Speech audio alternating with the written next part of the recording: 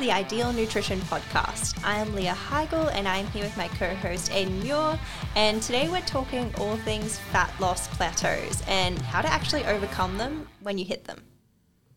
So the first thing we really need to identify to address how to overcome these plateaus is, why do they occur? And the biggest thing that becomes pretty obvious when you spend time thinking about this concept is it's usually not one thing. It's usually not just one variable that leads to it. We like to simplify things and we like to pinpoint one thing, but it's usually not one thing. So I want to list a couple of things. So one of them is, let's say you find an amount of calories or whatever, or a dietary approach that works for you.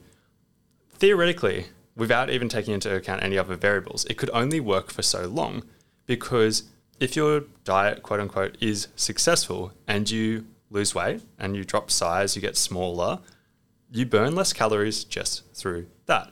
Because as we're larger, we have to burn more calories, even just like maintaining muscle mass, maintaining body fat, moving around. Obviously, if you do the exact same movements, you're burning more calories at a higher body weight. All those kind of things. Getting smaller burns less calories. So if you were once at the start, if you were at a 500 calorie deficit, as you got smaller, that would drop down to a 400 calorie, then 300, 200, and theoretically very, very slowly get down to zero. Obviously, that's never the explanation by itself, but that is a factor. If somebody has a long weight loss journey, that becomes an even more important factor if they lose a lot of weight. What would you say is another factor? So something that really is worth discussing that I don't think is necessarily going to be a huge part of this, but something worth mentioning, is metabolic adaptation. So the longer you are in a calorie deficit, the more your body does adapt to that deficit, in that it's down regulating some processes in your body so that you literally burn less energy. So we're not exactly sure, how much metabolic adaptation is equivalent to, a certain calorie deficit or a certain length of time, but we know over time it does occur. And then with that reduction in overall calorie expenditure, it's reducing your calorie deficit. May not eliminate it completely, but maybe a piece of the puzzle. Yeah, and that's the biggest way to put it, is likely a piece of the puzzle for most people. It usually isn't a big factor. Like, a number that I like to chuck out there, because I saw it in the research somewhere, is it seems to be like, for somebody who goes on like an 8-week diet, we'd expect like a 150 calorie reduction due to metabolic adaptation. But that's like, the reason why I'm so comfortable chucking out a number that's not like a super specific or whatever, being like this comes from this study or whatever, is because it's so variable. It's so variable between people. If you actually look at the numbers in these studies, there are participants in these studies who their energy expenditure increases while they're in a calorie deficit. And then there's others who decrease by like 500 or whatever. Like, it's pretty variable. But for almost all cases, it's just a small decrease that needs to be factored in. So like, say, just looking from that angle, like maybe you get a little bit smaller, that takes away 100 calories or 200 calories or 300. Metabolic adaptation takes away another 200 or whatever. That could erase a 500 calorie deficit. Usually it's not even just those two factors. It's usually more than that. So what are some other factors? Like, another factor that is a big one for most people is changes in habits. So starting off with a common one, and like it's easier for me to say this over podcast form or writing or whatever. It's harder to talk about this with a person, I think, because it's kind of like, a lot of people are like, no, I'm doing the same thing I did at the start of the diet. But it's like, there's so many variables in this. You're never doing exactly the same thing. Like, your habits do change over time. But like, one of the big things that I think is particularly relevant is, as a diet progresses, assuming you stick in a calorie deficit, typically you get hungrier, which therefore means if you even eat remotely based on your appetite, which most people do, and in a lot of cases, a lot of people should do that, you will eat more calories without even thinking about it. Like, if you normally eat to the point that you're 20% away from as stuffed full as you could get or something like that, as an example, and then you've been in a calorie deficit for 8 weeks, that 20% away from as stuffed full as you could comfortably manage is going to be more calories. It's quite easy to eat 10%, 20% more calories without even thinking about it, adding an extra snack, maybe larger meals or whatever. And the other thing on that perspective is, that's like hunger hormones or whatever. There's also the restriction of dieting. Do you then like want certain foods more due to the restriction or whatever? There's also changes in exercise habits, which also comes back into the novelty of all of this. What if you've got a longer diet and at the start there was a bit of novelty and you're like trying really hard, And then as it progresses and becomes more of a quote unquote like lifestyle or whatever, and you're like, well, in my lifestyle, I need to fit other things in. Maybe you don't do everything to a T to the exact thing. And like, that's just like a broad overview. That's a very, very, very broad topic. But like whether or not it's changing in terms of that way or changing in a different way or whatever, habits do change over time for almost everybody. So that's something to be aware of.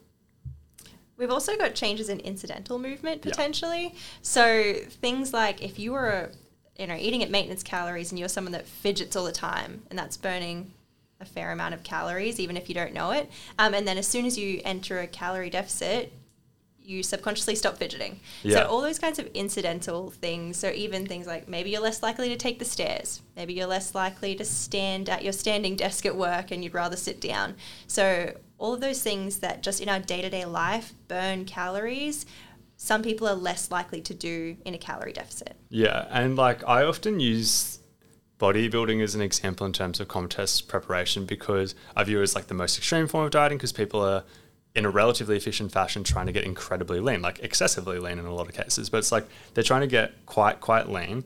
And when you watch bodybuilders, like particularly like fitness influencers and stuff like that, if they're 4 weeks out from stage, they're less animated in their videos. They're moving less, like they're blinking slower. And like a lot of them will talk about the fact that like 4 weeks out from prep, there's like zombies. Like they're like, I get up and train, like I do my training. I'm never going to miss my training, but then I just don't move for the rest of the day. Yeah.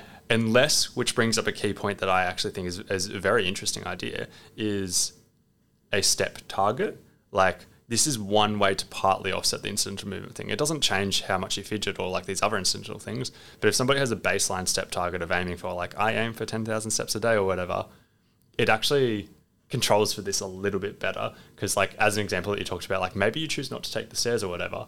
Somebody who's like, oh, I've got a step target, I've got to get this amount, views it the same as they view their training where they're like, I've got to do this, and they might do that. I actually personally don't get my clients to do a step target just because there's a lot of reasons. Like firstly, I'm a big fan of efficiency and I'm like, oh, if somebody's a busy person, I'd rather them do a more efficient way of like, if it's solely for the purpose of burning calories, like, which is what we're talking about with this conversation. Obviously there's other health benefits and stuff like that.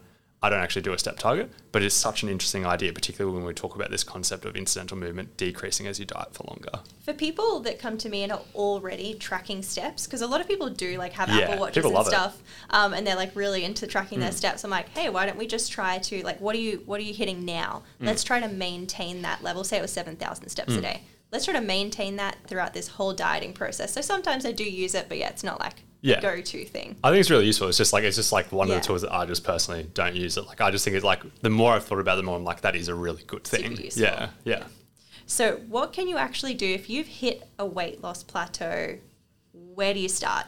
So when a plateau has occurred, and it's maybe due to the fact that your adherence to the diet is not quite as good as when you started, for whatever reason, these are some things that you can probably look at. So the first thing is really obvious, and that's kind of tightening things up again. Yeah. So things that we let slip over time as that motivation kind of drops off. So things like if you're tracking calories, tracking more accurately. Because I find the longer someone tracks calories when they're dieting, the less likely they are to track everything they eat. The more likely they are to eat out a few more times a week, and that's harder to track. Excess grazing and snacking along the way that's not accounted for, and all those things that you weren't doing at the start of your diet and have kind of like unknowingly creeped back in. So you could look at those habits and really try to tighten that up. And I hate to be that person that's like advocates for meticulous tracking and like being really intense about things. And I'm definitely not saying like go to 100% like that way, but slightly like tightening things up could definitely assist in putting you back into a calorie deficit.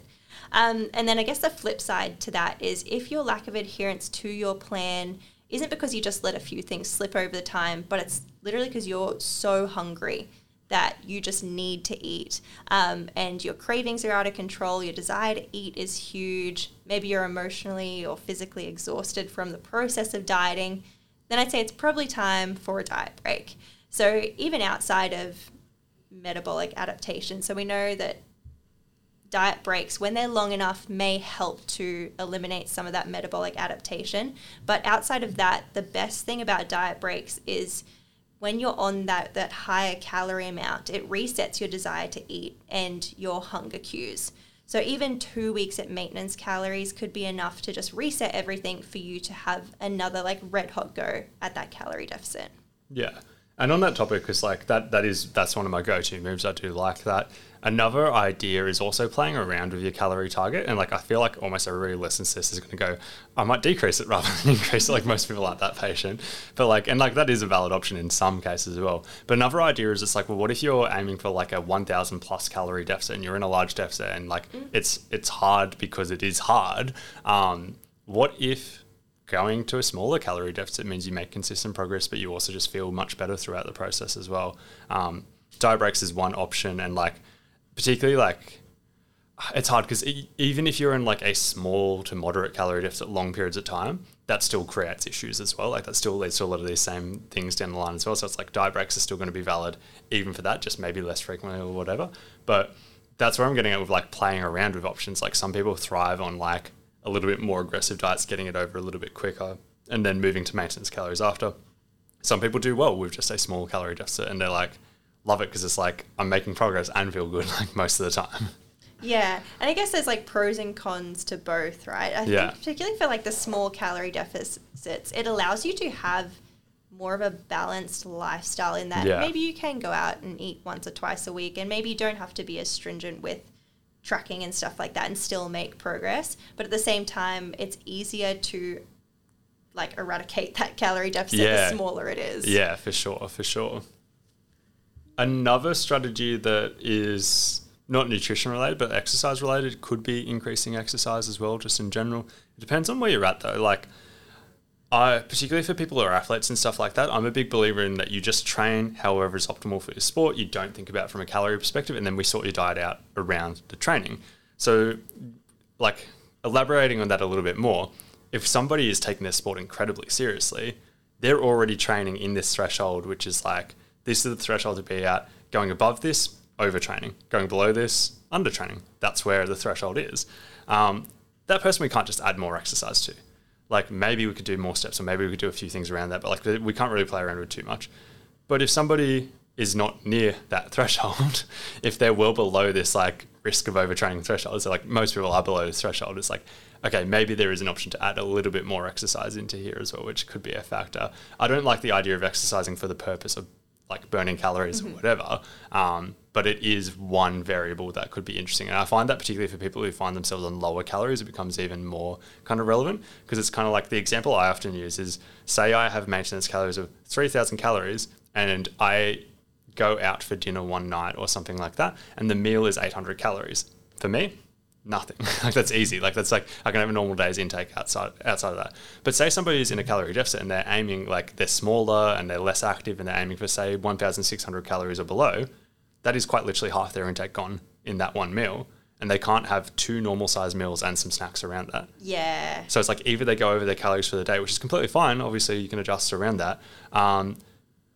Or they try to restrict down to that calorie target and like they have to cut something else out and make it not a normal day, or they can't eat out, or if they do eat out, they've got to like reduce what they're getting out. What if that same person adds an additional 200 calories per day on average through exercise? Suddenly, instead of say 1,600, it's 1,800, and like got a little bit more room for stuff like that. It doesn't solve it, but like it like helps a little bit. I find this like it's a really good intervention, particularly for people who are like desk workers, like so they're really, really sedentary. Okay, maybe they're doing a couple of like training sessions a week, not for any particular sport. Maybe they do have room just to generally increase their exercise, and that is going to make maintaining that deficit a lot easier, just adding like 3 20-minute walks in a week. So I think it can be an effective solution sometimes. Yeah. Another idea that I've got, and this is like not one of my best takes, like it's just an idea to consider, is particularly if adherence is a struggle, sometimes changing your meal frequency is an idea to play around with. Like if you're somebody who always has 3 meals, maybe you do try that like 6 small meals approach. If you're somebody who's never tried intermittent fasting, but you've always struggled with dieting, maybe it's an idea to consider and just be like like we know that it's not fasting that's magical, but it's like, what if having a smaller eating window, maybe that reduces how many calories you instantly want to eat or whatever. Playing around with that is an idea because, like, as mentioned, none of that's magical, but it could instantly change how many calories you actually want to eat as well. Yeah, going super anecdotal, like personal preference is whenever I'm in a calorie deficit, I don't have breakfast. Yeah. Or I'll have like a piece of fruit and a cup of soy milk for breakfast because I can go without calories in the morning, and then I can have a really nice big lunch and a good pre-training snack. Works great for me, but for other people, they might find that their hunger is so out of control by lunchtime that they go like balls to the wall and eat, 2,000 calories in a meal. So it's definitely different strokes for different folks. And like, that's exactly what I'm getting at with the wording of like play around with it. Like, literally just find what works for you. And like, I also go into it with an open mind. Like, a lot of people make assumptions about what works for them when they haven't necessarily tried it. Like, there is examples, like people will say things like, I need a more substantial morning tea snack. But it's also like, well, I don't know. Like, there are people out there who are just like not eating food until like a certain time. It's like, if you haven't tried that approach, like how do you know? But yeah, it's an idea to play around with. And the last tip I've got, we were actually just talking very quickly off air, like being like, is there anything we've missed? And like, I just thought about like, there's one very obvious thing that we have missed. And it's like quite literally adjusting your plan and lowering your calorie intake. Like it's pretty clear that, and like, don't get me wrong, like what if you don't have much room to drop it by or whatever, like there's probably a lot of these other factors we just talked about matter probably significantly more than this. But like, there is a possibility that like your plan is just too many calories, or also adherence to the plan. Like maybe you accidentally eat 200 calories more on average than what your plan is. And in some cases, reducing your calorie intake still results in you eating just 200 calories more than your plan or whatever.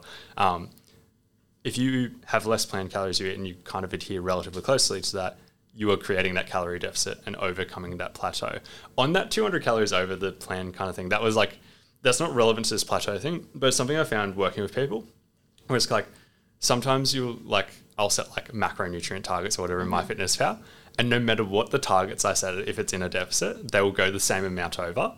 As in, it's like, if it's like, say we're aiming for 2,000 calories, they'll eat 2,200. And we change it to 1,800, they'll eat 2,000 on average. And it's just like a thing. It's just like, yeah. And I think as long as you're doing that, whatever you're doing and you're doing it consistently, it doesn't really matter. You can just adjust from where you are sitting. I would worry about the specific numbers less. Yeah, for sure. Yeah. But that's the last tip we have, like actually just re-looking at your plan and being like, if we've been through everything, we're like, okay, metabolic adaptation can be a thing, incidental movement can be a thing, getting smaller can reduce your calorie needs. Like this is a possibility. There has been people I've worked with who it's like quite literally been like, we just reduce the calories in the plan and it solves it. Yeah, I guess bottom line is most people usually go to reducing calorie intake as being the first port of call, but it's not the only It's option. Why we almost forgot it. It's why like, it's so obvious. Yeah. But this is kind of like all the other options that you could potentially kind of look at before going to that one. But yeah, obviously it's still part of this conversation. Yeah. So this has been episode 38 of the Ideal Nutrition Podcast. If you could leave a rating and a review, that would be super appreciated. Otherwise, thank you for tuning in.